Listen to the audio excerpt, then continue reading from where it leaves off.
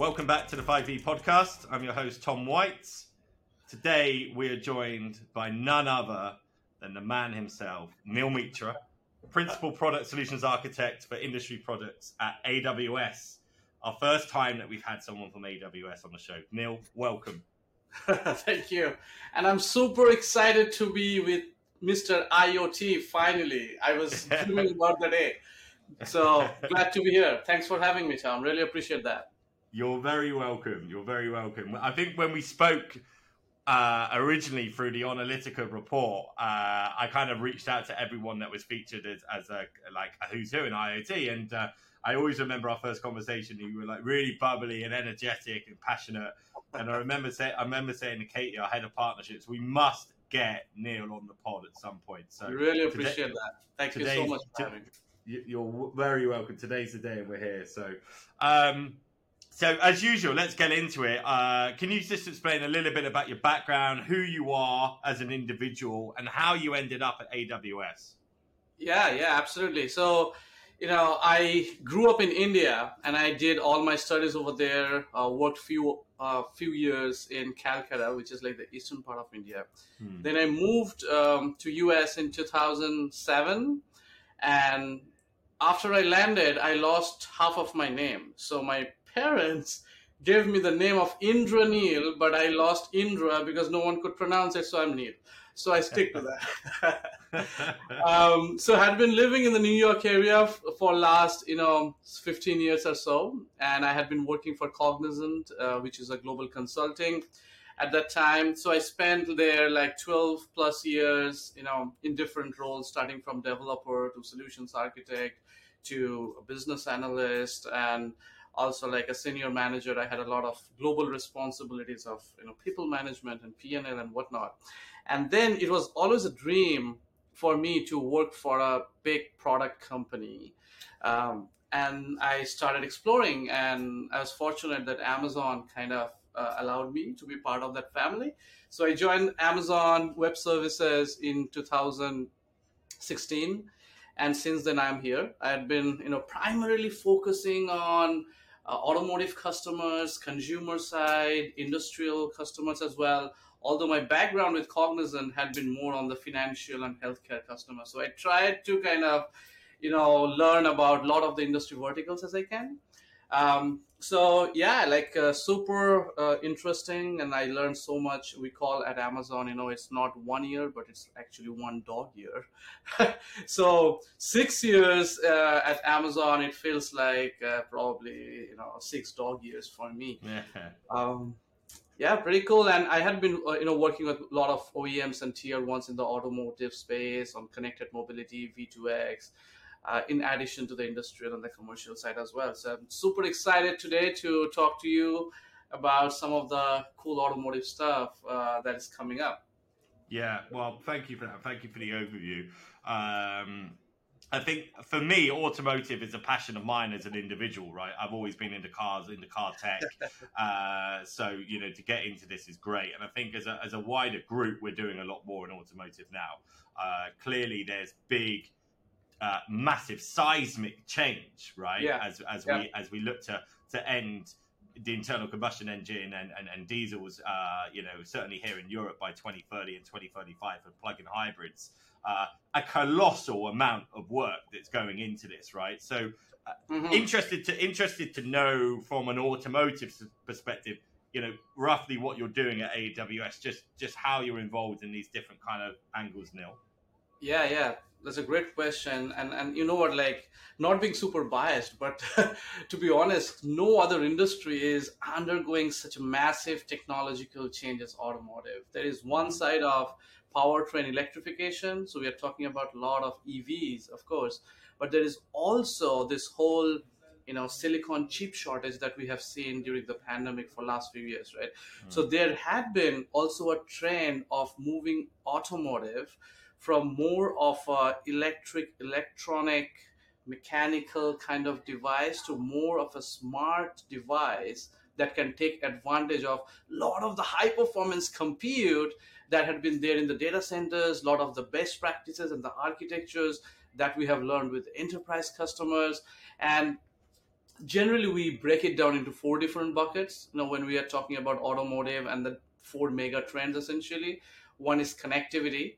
So yeah, like you can unlock your door remotely, you can start, the remote engine remotely, you can check your trip data and those kind of stuff, right? And with 5G coming, there will be a lot more opportunities on the connectivity space, like what you can do and do not.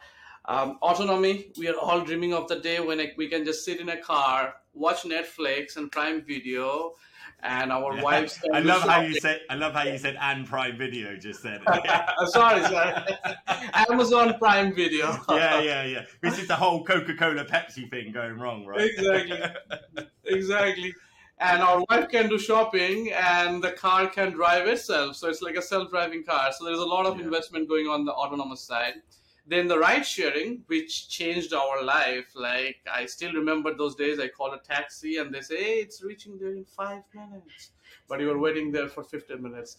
So Ubers and the Lyfts, how they have changed the whole commoditization for the auto industry. And then the electrification, which started with, which is needed for clean energy and sustainability, and for our next generations, we have to do something for them, for the world, for the climate change. So those are kind of the four mega trends, Tom. Yeah. So thank you for that. Yeah. I mean that's a lot, right? And it's a lot that's going on at the moment, and we're going to get into that a lot more during the episode. Just before we get into the kind of state of the industry as it is today, in your view, just want to let some of the viewers and listeners be aware that you've actually co-authored and published a book, Intelligent Workloads at the Edge. There's going to be a teaser halfway through the episode for everyone listening, so there's something coming up with this. So definitely stay tuned on that. And also, you co-authored a couple of courses as well, Neil. So let's get that in there so that people can know. So co-authored of the developing IoT applications at AWS, co-author of Industrial IoT Fundamentals, again AWS, and these are available online. Is that right? EDX and Udemy, Coursera. Is that correct? That's correct. Yeah. So, I got this opportunity, and thanks to Amazon for letting me evangelize and educate more customers, because we always say within Amazon there is a one-to-one relationship with the customer, but you also have to scale, and how you can scale yourself and reach out to one-to-many customers, right? And that's where like our partners in the educational space, like Coursera and Udemy's and the edX, had been like phenomenal in helping us build this educational courses, which are not just theory but a lot of hands-on as well. So that's where we're enabling more customers to learn, to get things done, get their hands dirty, and also like eventually get a certificate if they want from the platform, so it can shine on LinkedIn. So that's good. Thanks for highlighting that. You're welcome. We'll drop links into the comments where this is posted, etc. So people can go and look at your courses, right? Pretty cool. You've obviously put a lot of effort and time and very knowledgeable about this. So it'd be good for people to check this out who want to learn more. So going back to these four major sectors, right? So there's obviously those are kind of the key trends and what you're involved in. I mean, what would you say? Is the kind of state of the industry today? Obviously, it's in a bit of flux. There's four major pillars here. Yeah. What is the state, and what are the main challenges that we're kind of facing? Yeah. So in terms of the state first, so if we refer to the analysts, which we all kind of trust, like in terms of connectivity, if you think about IDC. They have said there's a worldwide connected vehicle shipment forecast to reach 76 million units by 2023, which will be all connected.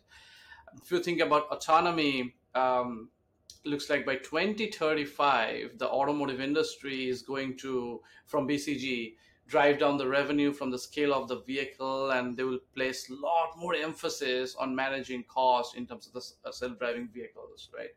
Ride sharing, I think we all know that has changed our world in the last 10 years. So we are all in love of the Ubers and the Lyfts. And based on Moody's, the car makers are trying to seek and produce a lot of niche products to keep on attracting those different customers. And that's going to continue. And in terms of electrification, I know we have a lot of the automakers and the tier ones already have electric cars. Of course, Tesla was the state of the art.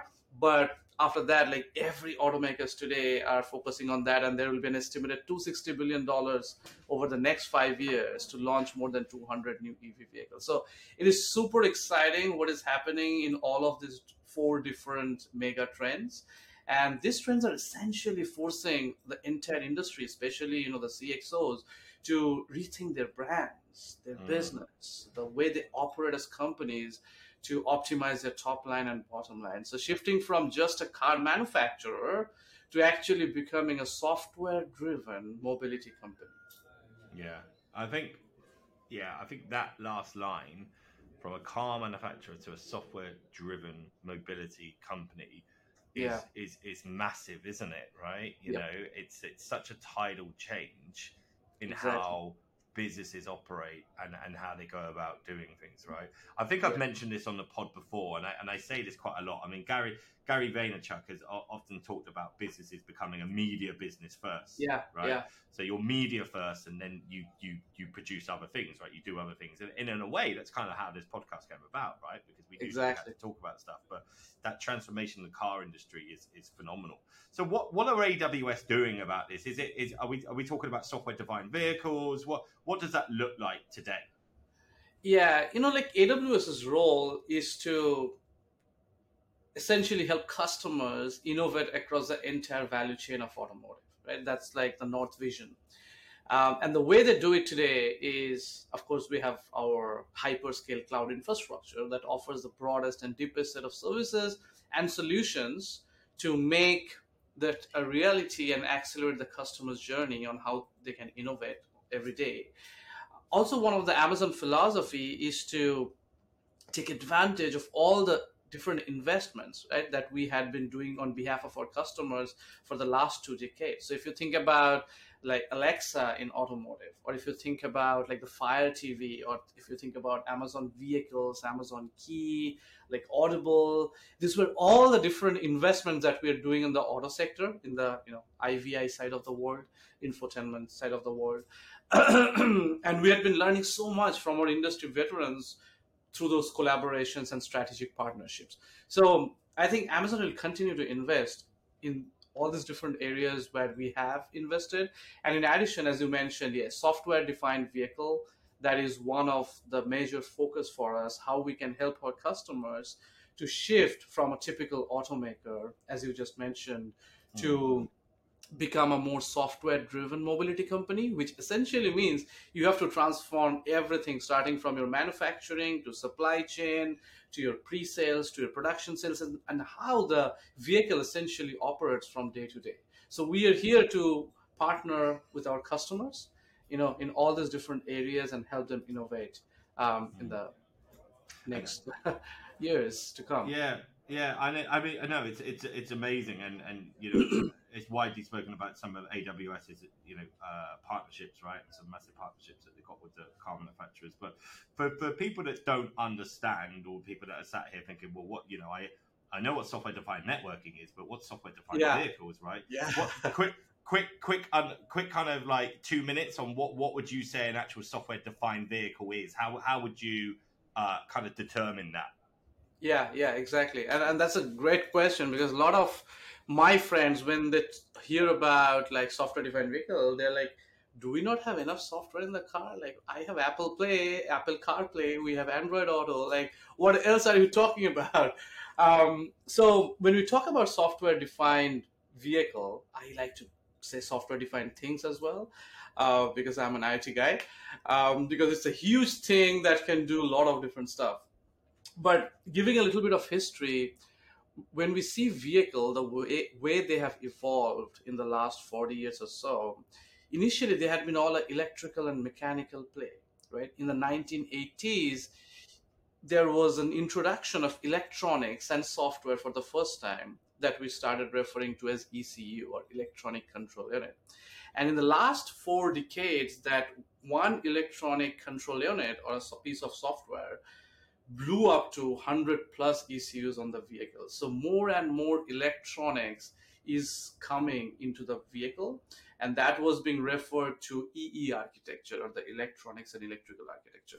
And when I talk about all these ECUs coming into the vehicle, it's not just on your infotainment system, it's within the vehicle, the way the car operates in terms of the powertrain domain, and we'll talk more about that, or in terms of the body of the car. For example, when you are remotely unlocking a car, that means it has to do something on the body of the car, because there is an actuator which essentially unlocks your door, right? So that means you need a lot of software that can talk to different modules within the vehicle, and that's why like a software defined thing and vehicle is. And the cool thing is, it's not only a commercial vehicle problem, right? There is like the autonomous agriculture. There like could be the delivery drones. There could be like the robo taxis. There could be like the military UAVs, which can take advantage of this entire software defined things. And finally, it's called also like the vehicle 4.0. Just like in the industrial world, we love to say industry 4.0, and that will help integrate with the cloud ecosystem, unlock the data. You can do so much. Similarly, software defined vehicle, for our IoT friends here, if it's easy to remember, you can think of it as the vehicle 4.0 as well, which is going to transform the entire architecture of how a car operates, and it's not just limited to the infotainment system. Okay. Yeah. I mean, that's a fantastic way to explain it, right? And I get that, and I think people need to understand that. Maybe if you go back 50 years, the amount of microchips that were in a car was quite small. And if you look now, there's literally hundreds, if not thousands, for everything, as you mentioned about, unlocking the door, right? There's literally everything. It's not drive-by-wire anymore, right? And that's even without the EV side, right? And the fact that there's, a mechanical element to it. What are the challenges? So we kind of spoke before, and in our notes we spoke about ECU, so electronic control unit challenges, and the fact that there's lots of vendors, etc. Do you want to talk a little bit about that? Yeah, sure. So firstly, I also need to I think I need to share a little more about the vehicle with our IoT friends here again. That if you think of vehicle, it's essentially a rolling sensor platform as well, right? So think of how many sensors that gets into the vehicle. You have the lidars now, you have the radars, you have the cameras, you have different ultrasonic, you have infrared, and then you have all those sensors related to, hey, is there occupancy? Is there like the temperature working fine? Is like I have the right ambience and whatnot? Then accelerometer and the gyroscope. So there are so many sensors that exist in the vehicle on different parts of the vehicle, right? So what happens today is, as I was mentioning about ECU, there are millions of lines of embedded code that exist in a vehicle that can support all this kind of different, sensors and the actuators through electrical and electronic architecture. Now, the challenge, as Tom mentioned, is it's so fragmented, right? All these ECUs come from different tiered partners, which the OEM sends specifications to. And once they get those ECUs, the OEMs will essentially go through an integration and testing, and finally it will be put into a vehicle as part of SOP, after which you get the vehicles. And it's a long process. That's why you cannot get cars every year just like a smartphone. It takes at least 5 to 7 years, because there's a huge supply chain and procurement of all these modules, ECUs, and other components, hardware and software, that needs to be part of the supply chain and integrate into the ECUs, right?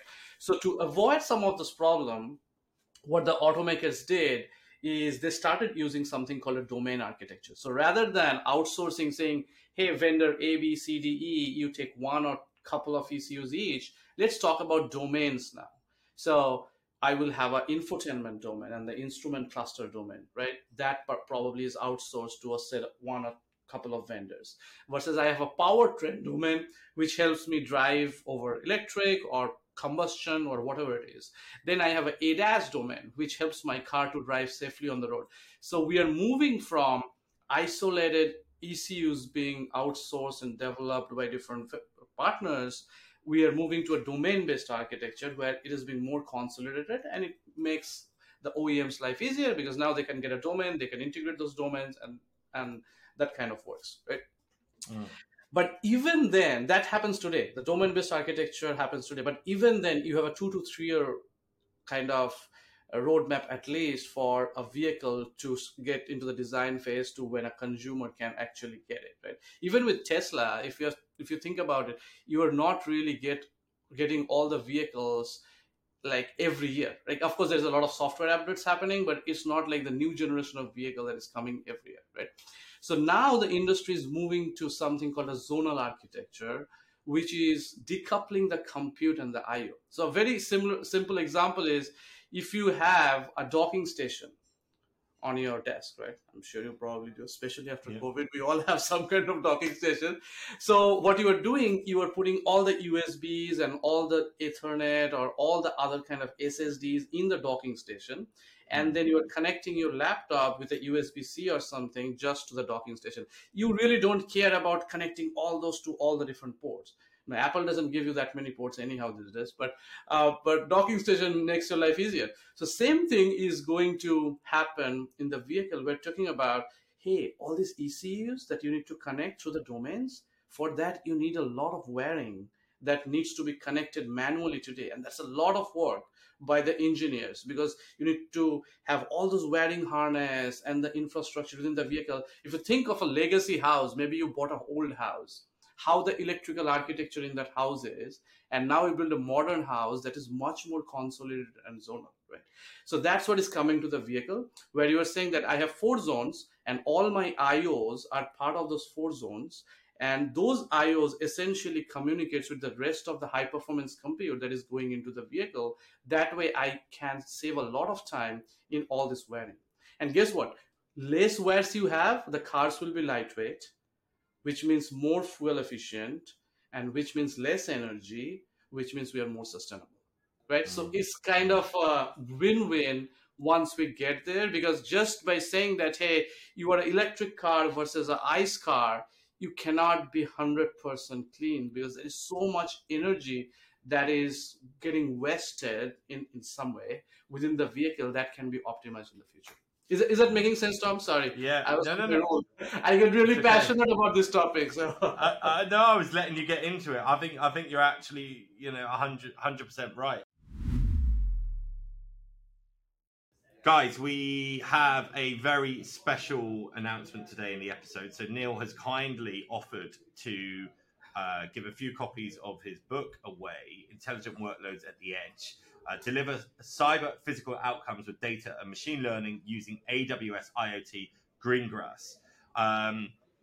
This is a fantastic opportunity for anyone that's in the industry from an engineering or development perspective to learn more around real life examples about what AWS are doing from the man himself, an actual employee of the business today, and for you to soak up more knowledge around what this can mean and skill set for you moving forward.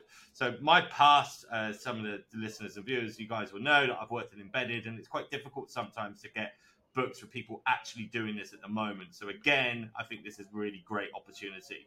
Neil, do you want to just give a little bit of details about the book? I mean, it certainly doesn't hold back when it's delving into tricky subjects, and I can see why you've written it. What will people learn from reading this? Yeah, in my experience, as I was fortunate to get to work with different industry verticals, starting from, as I was saying, consumer to industrial IoT to automotive, I started learning how important edge computing is, right? Of course, there is IoT, Internet of Things, where you are essentially connecting to a cloud endpoint and doing a lot of things on the hyperscale infrastructure. But there are lots of use cases that is just for the edge. You have to solve them on the edge. And generally, we talk about 3 laws, right? One is the law of physics. That means still today, you have to go through that round trip latency. So if you're an autonomous vehicle and it's going to crash, you cannot wait for that 100 millisecond round trip latency and make a decision. You have to make the decision on the edge in milliseconds, nanomilliseconds, right? Law of the land, which is the regulations. There are a lot of industries where the data cannot essentially leave that specific facility. Like if it's a healthcare, my data needs to stay in my hospital. It cannot even leave the hospital. So forget about your data center and whatnot, right? Yeah. And that's where we kind of started thinking about how we can, me and my co-author Ryan Birch, he couldn't join today, but hello Okay. Ryan, if you're watching this. Hey, Me and my Ryan. co-author, we thought that it would be great opportunity for us to share the learning. And that's why we kind of spent 12 months of our life writing this book. And thank you, Tom, for giving us the opportunity to share this book on your platform as well. But it will essentially teach you how to combine all these technologies of edge computing with data analytics and machine learning on the edge when you are completely disconnected from the entire internet network and make real time or near real time decisions to deliver next generation cyber physical outcomes. So what we have tried, Tom, and you will get a copy of this book as well from me. But what we're trying to do is we have tried to create a story that everyone can relate to. It is like a connected home story, and in a connected home, how you can have different sensors and actuators. And if you have to build a certain platform that can still work in a connected home, even when your router is down, it's completely age-based processing, because maybe your Wi-Fi is down and someone is breaking your windows and getting into, so your sensors are not able to notify you. How you can still take advantage of edge computing to make all those offline decisions as well. So it's a combination of a great storytelling, hopefully great, sorry. It's a combination of storytelling and like real architectural best practices and hands-on. So if you'd like, you can actually get hands-on with AWS IoT Greengrass, with data analytics, with machine learning models through Amazon SageMaker. So it's not just like theory. Yes, you learn the theory, but you also learn the architecture best practices. You learn what works, what doesn't work, like the trade-off. As a solutions architect, we always talk about trade-offs. And finally, you get a chance to get hands-on because there's code, and the code is available on GitHub as well. So yeah, long story short, I'm really looking forward to you reading the book, our audience here, and give us feedback on how we can improve. Excellent. Thank you so much for giving an overview. And so, guys, that you're aware, so there's free copies and 10 discounted editions at 40% off the retail price. Winners will be generated at random and announced and contacted at the end of the season. At the end of this year, and all the details will come up in the comments and in the description of the video. I mean, one of the things that we talk about here a lot on the podcast is like standardization, right? And being able to make the connecting a lot simpler.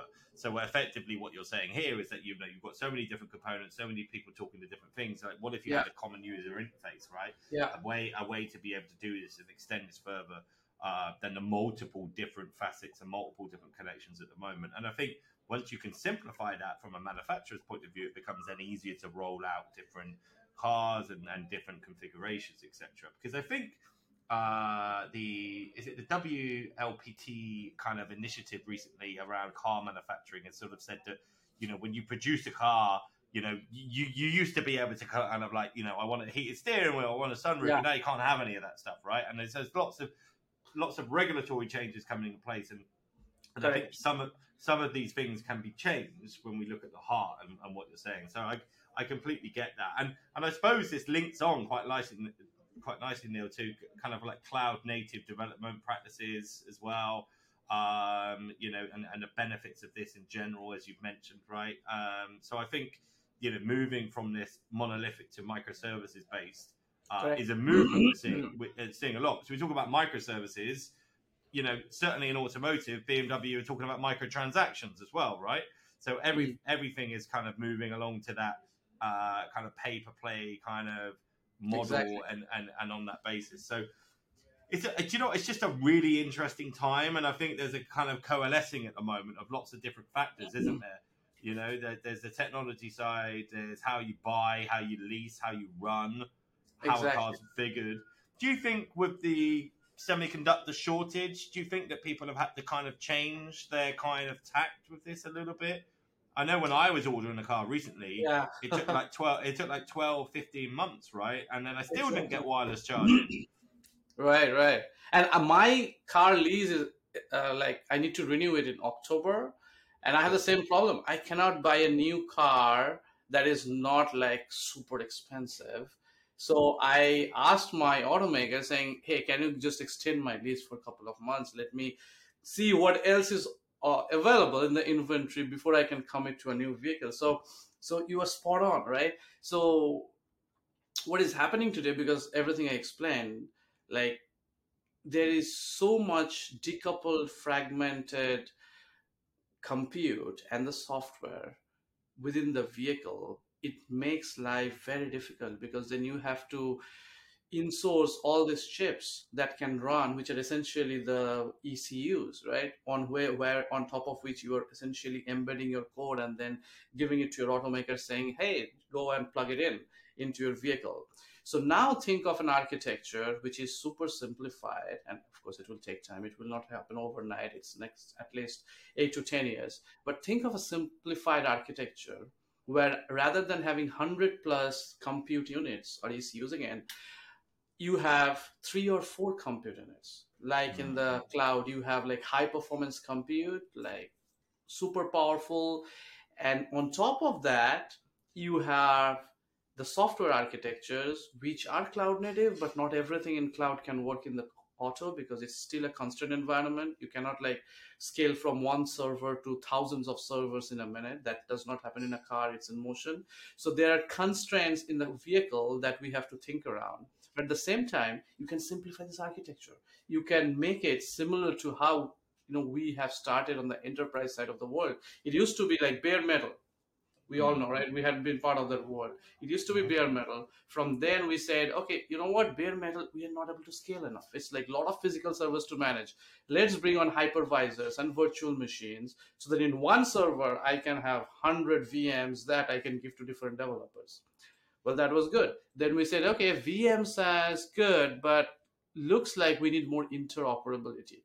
Let's have containers. Then we got containers that starts running on the data center, where you don't have to worry about the underlying hardware, underlying operating system. You just have a container, you deploy, you are good.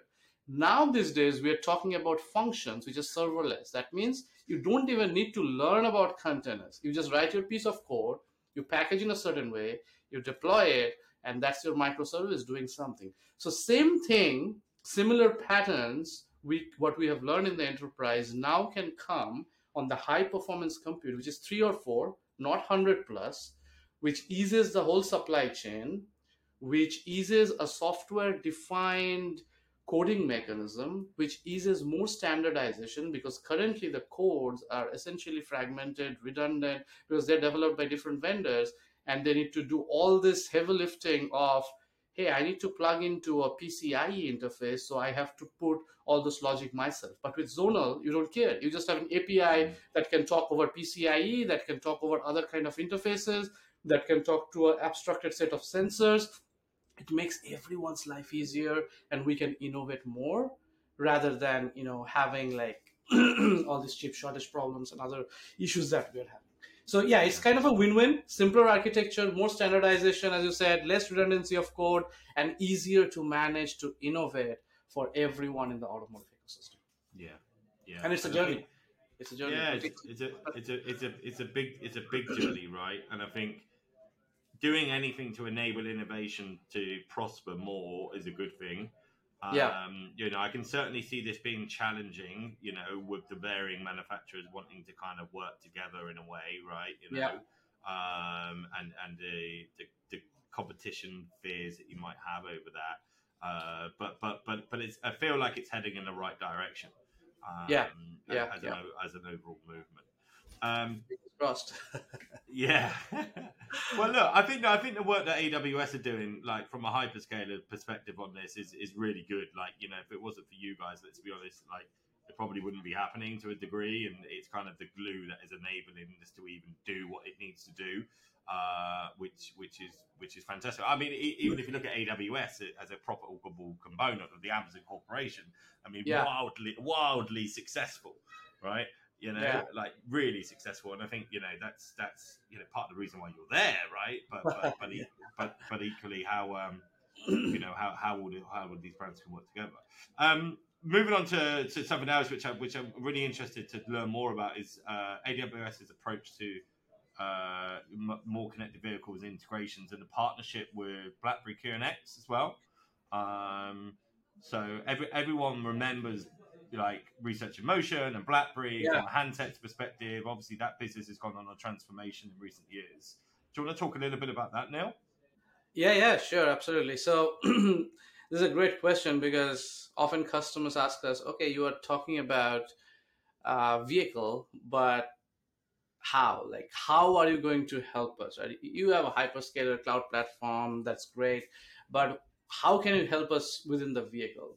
And that's where we had a partnership with BlackBerry, and QNX is actually one of the leading um, RTOS, in the industry, supporting I think close to 200 million vehicles. So they're like a, a huge player, one of the leaders in this industry. And AWS is a leader in the cloud computing industry, as you know. So together they join hands to provide what the industry truly needs, which is essentially in-vehicle software that can provide an intelligent vehicle data platform that can use machine learning.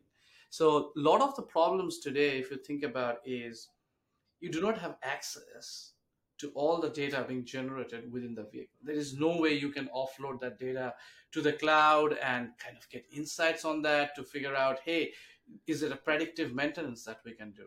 Or is there a warranty recall that is probably going to happen and I can forecast it? Or just that, you need to know more information around all the different ECUs. It's very similar to, like, in the industrial IoT, if I can use an analogy here.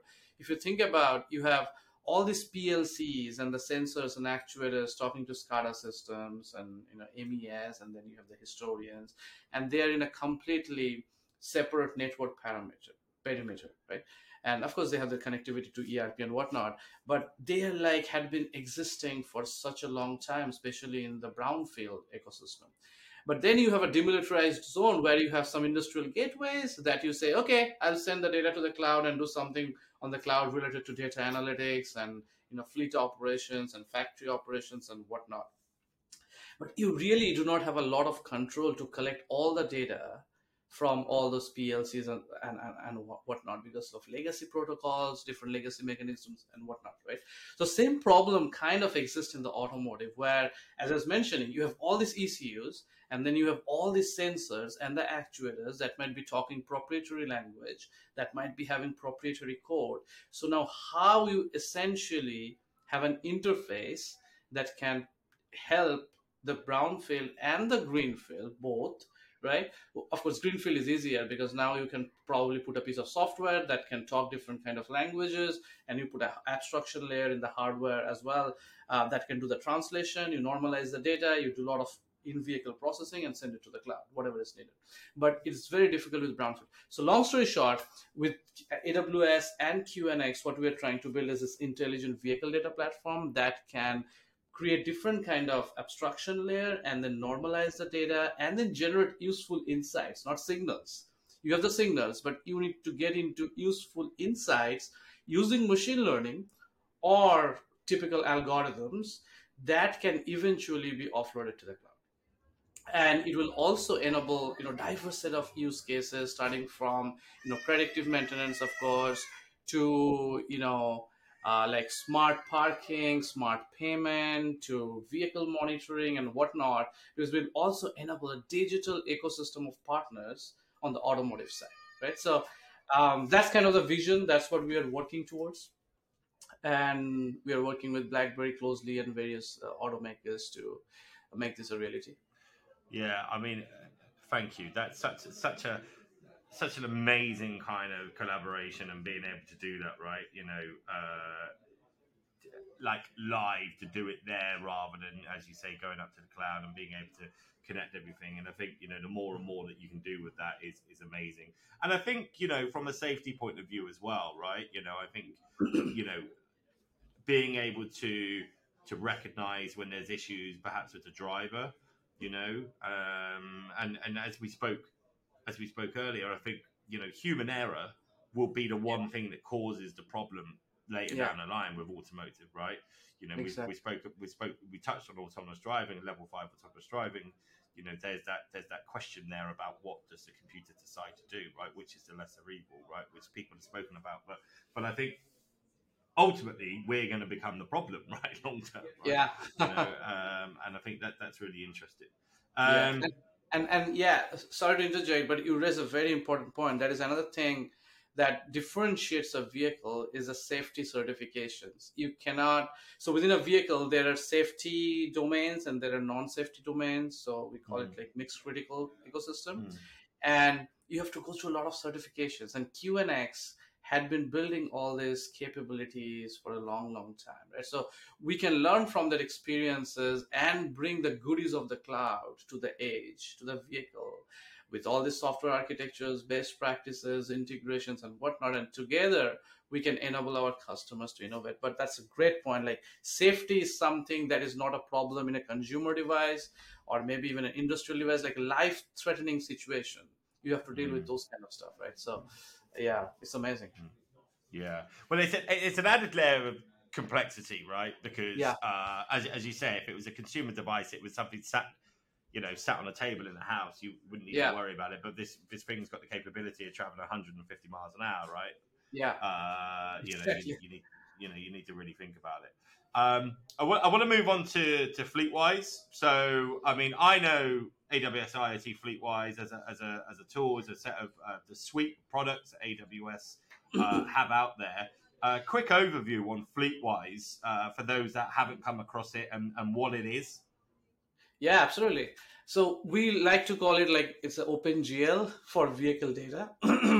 Essentially, BlackBerry Ivy can help you generate all these great insights, right? And even without Ivy, Fleetwise can work. But it essentially helping you offloading a lot of the data that is needed to the cloud. So, for example, if as a fleet manager, you have to list all vehicles where tire pressure has decreased more than 20% during the last 24 hours in New Jersey because there had been like a snowstorm or something, you can inform the vehicle owners easily, right? This is possible even through like each individual manufacturer, vehicle model, where you can encode all these different tire pressure signals differently, but then create an abstracted layer where Fleetwise can come and say, hey, it could be conditional, like an event trigger. That means you had a snowstorm and that has changed based on weather conditions. It could find out uh, that okay, now I need to send this to the cloud for machine learning training purpose or just a notification on whatnot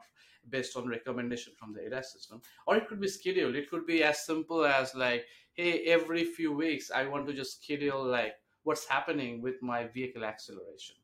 And if it is like Uber or a Lyft, is my driver who is driving the car, are they doing hard brakes quite often, right?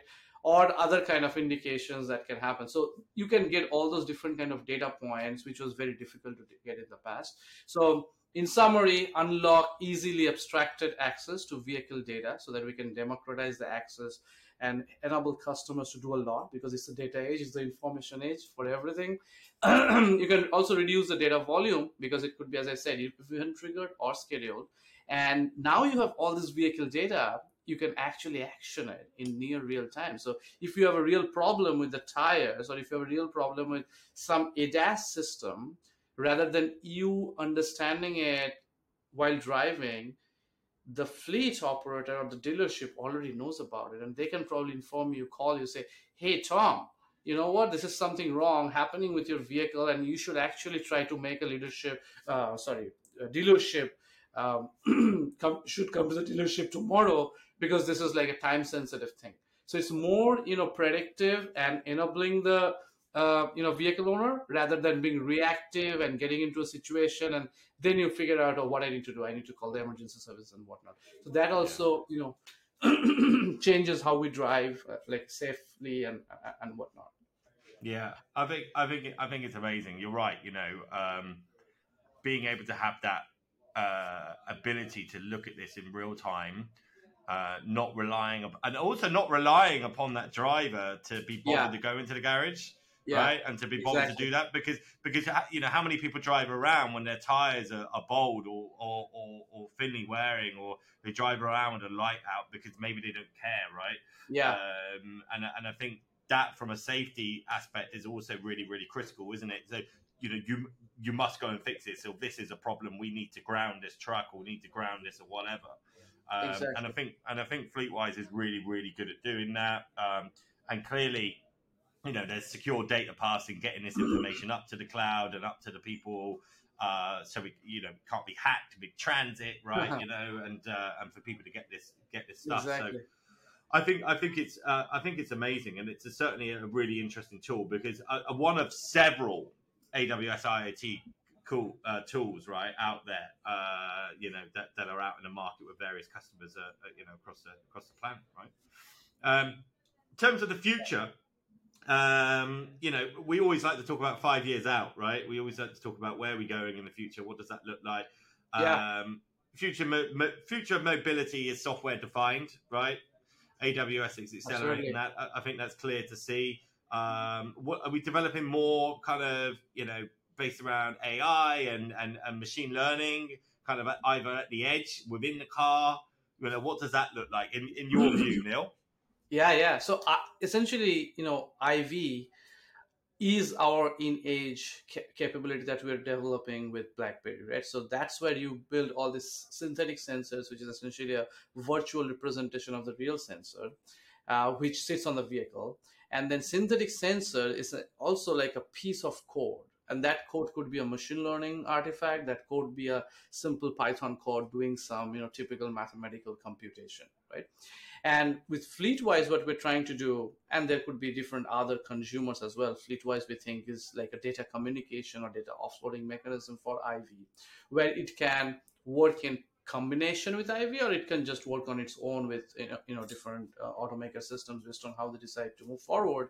But together, this is all an edge play, right? So, for example, if you have, let's say, a location service that captures your GPS locations and stuff, and you have a camera service, you can get all these different raw signals. You can do the sensor fusion and create the scene, and based on that scene, using machine learning, of course, you do trigger different kind of evaluations, and you create useful insights that can be operated locally, maybe just on your infotainment system. Like, hey, my car was parked on a shopping mall. I was inside, someone came and hit it, and they're gone. Now I have insurance liability, although I have no fault. How do you find that out? Yes, you can put cameras today. Some people do, some people don't do, which records for a certain period of time. And then you probably send it to the insurance later when they reach out to you. So it's a very long process, very reactive mechanism. But just think of the future where your car is there and probably you get hit, and all this intelligence within the vehicle, it already has a lot of cameras and the radars and whatnot, right? So it can already get all this data. It can do the synthetic sensor fusion. It captures the location of the vehicle where there is no occupants. That means you are not there, so it's not your liability. And finally, that can be sent to the insurance customer, maybe directly, right? Say, hey, this is what happened. Insurance, no fault of mine. Of course, that can be controlled by the vehicle owner. I think I'm just giving a hypothetical situation. And it can even call emergency services. So all of these things can happen automatically rather than reactively. And you're like, oh my God, it's $100,000 vehicle I purchased yesterday, and now I have a big scratch and I don't have any clue what exactly happened. So long story short, there will be more and more intelligence that will be in the vehicle that uses the power of machine learning and data science, and it will like transform how the vehicle operates today. And as AWS will be helping with our customers, working with our partners to continuously evolve on this set of services, whether it's on the edge or on the cloud or on the MEC, like the network edge. We're talking a lot about 5G. So it could be anywhere where it kind of transforms the way things operate. So we have a lot to do. Yeah, wow. It is fantastic. I mean, in terms of the future, what that looks like, and being able to make decisions based upon machine learning there and then, and the right decisions in terms of kind of just making it easier and enriching for the driver, for the owner. or whoever's using the vehicle at that time, it's phenomenal, right? Exactly. You And hit the nail on it. It's a decision making faster using all the intelligence that we can build, and that can be used by the vehicle owner, a fleet owner, a automaker, a tier one. There could be like hundreds of different use cases that can open up if you have that near real time visibility to what is happening within my car across all these different systems, like the ADAS and the powertrain and the body and the chassis and everything. Because now you have unblocked access to all those systems and the data point that was not available before in a useful manner. So, spot yeah, on, I Tom. mean, oh, it's incredible. Yeah, I'm just thinking in my head, just as you're talking about that, certainly from a fleet-wise perspective.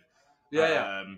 You let's say, for instance, you're looking at a monitoring on a car or what have you, and now you've got the ability to upload that real time to a cloud. You can then reference it against, a Correct. thousand other cars that might have had that issue at some Exactly. point, and to find out the issue at that precise time, right? Exactly. So you're not just on that one instance. So there's so Right. many benefits in being able to do it and Exactly. leading from a software defined approach. So Yeah, yeah, and you it's can amazing. create all these campaigns, right? Especially with the EVs, we're always scared. At least I am. Like, hey, is 300 miles charge enough for me?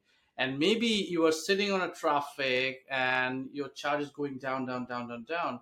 And the only way all these EV batteries can be, improved if they have more and more data points in terms of all these anomalies and different patterns, right? And Yeah. today, all the battery management system that is going into the vehicle, I don't think they have all those kind of visibility. So with intelligence on the vehicle, with something like IV and fleet-wise, right? On a fleet of EVs, as an automaker, you can run a campaign. You can say, okay, what is happening on my batteries? Like, is it a problem in a specific geo? Is it a problem in a specific set of models? Is it a problem with a set of specific vehicle owners? And you have all these insights based on which now as a EV manufacturer, you can say, okay, this is the problem with my batteries that I need to work on. So there are a lot of, as I say, there are a lot of use cases, and you hit the nail on it. Yeah, It's it's awesome. amazing. I think kind of getting near to the end of the show. It's just been my brain is just so active on this. There's so many different things I want to ask you, but I think in terms of for those listening, key takeaways. I think software defined mobility, Vehicle. right? Was that software defined vehicle? We're Yep. moving towards that. AWS have got some fantastic partnerships across various sectors, specifically as well. We're talking about BlackBerry, QNX, and the Ivy platform. Yep. Fleet-wise, to be able to upload information as soon as possible to the cloud, near real-time situations happening in Correct. cars. Neil, near the end of the show, we have some quick-fire questions. Awesome. Let's do it. And we say this for everyone. In fact, they're usually different questions. Although I think in the pre-production, when Katie put this together, I think she used the same questions. But I'll let her off that. She's been very busy recently. So sorry to our viewers and listeners who may have heard the same questions, but at least it's someone else different answering. Neil, who's your biggest inspiration and why? I think I have two inspirations. Okay. Biggest inspiration. I don't know if two can be biggest, but both of them are kind of equal. One is my mom personally. The way she gave me all the values, and within a lot of hardship, she kind of stayed focused and made me the person who I am today. So I can never return what she did for me. That was amazing. And professionally, I think Steve Jobs. Okay. I always look up to that guy. The way he have gone through ups and downs, and still able to change the entire world for all of us. And when I still get a chance today, I listen to some of his videos from like when he was presenting at Stanford, I think, and Harvard and many other places, or his book, the biography. It keeps on like motivating me. Like even with the lots of ups and downs in life, you should kind of keep on going and believe what you do, love what you do. So yeah, I think if I have to choose the two biggest, it's my mom and Steve Jobs. Oh, that's lovely. We asked that the other day, and it was the CTO of NTT, and he was saying his dad, and I think a lot of people say that, and I think that's really nice, right? Because they are what got you here today, right? Favorite technology use case. So either favorite piece of tech that you own, or favorite kind of technology out there which you just think is amazing. Um, I don't own it, but I want to own it, which is like the Tesla. I have driven it, like I've rented and driven Teslas, and I really like the autopilot side of things. Yeah, I had been using like cruise control for a long, long time, the advanced cruise controls, right? But autopilot is something really, really cool that I want to own it. So that's, and I'm in automotive, so I think it's not a very interesting answer, but but I'm really looking forward to the autopilot kind of days in the future where I don't have to drive, and that's a really cool piece of technology which like is amazing. Yeah. What else you got? It's good. Final question. What advice would you give to to a younger person trying to get into the industry, into the IoT, into the automotive and the technology world, that perhaps wouldn't know where to start? Yeah, I'd actually, like to share one of my experiences. When I started my career, I was working on different set of technologies, and suddenly there were like some trainings related to Java that popped up because Java was like shaping up at that time in India, and everyone kind of knows Java, and you have to know Java as well. And I had so many other things to do, and I'm like, okay, I don't need to probably do it. It's of no use to me. But one of my managers at that time came and told me that, hey, you know what, like no all knowledge ever goes west. You never know when it will come. That opportunity will come, and you might have to reuse that knowledge and do something. So I went to the training. I did not do much on Java for the next 2 years, but after that I got this opportunity, which is one of the greatest projects I did.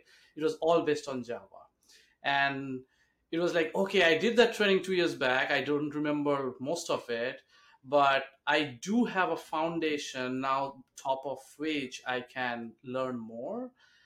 So long story short, what I want to say to the younger people is, if you are getting an opportunity to learn something, just learn it. You never know when it will come, and you will need it. And in today's world, there is so much opportunities to kind of get to know things. Like if you go to edX or Coursera or Udemy or AWS website or Google or wherever it is, right? You have so many trainings. Just YouTube. You can essentially do anything you want. You just have to spend the time, search for quality content, and then start learning. So stay learn and be curious. And along with that, keep a healthy, humble attitude, because I have also seen a lot of super smart people, but it's so difficult to work with them. So it's important in the longer run where you have a good attitude, where you can build healthy relationships, because relationships matter in the business, in addition to all the technology knowledge and the business knowledge that you're gathering. And a combination of all these three things, your technology knowledge, your business knowledge, your communication, your soft skills, essentially, building relationships, keeping the right attitude, will help you go places. So, yeah, I'll stop preaching. Sorry, that was on top. He poked me. It's all right. Do you know what? No, it's great. I think, yeah, learn the stuff, soak everything up, because you never know where it's going to take you, right? It's the same advice that I give my guys and girls in the office. So that's fantastic. And lastly, for our viewers and listeners, make sure, hopefully by this point, you've heard the midsection about the book away. Neil was kindly offered to give a few copies of his books away. Details are in the episode description, in the comments. Here's the book here. Get involved, read it. On that note, you never know where the information in the book that Neil has produced is going to take you. So get involved, Thank guys. you. Neil, it's been a pleasure having you on the podcast today. Really enjoyed it. Super insightful, a subject close to my heart, and you've been an absolute great guest. Thank you. Awesome. Thank you. Let's do a virtual high five. Boom. Boom. Thanks, Neil.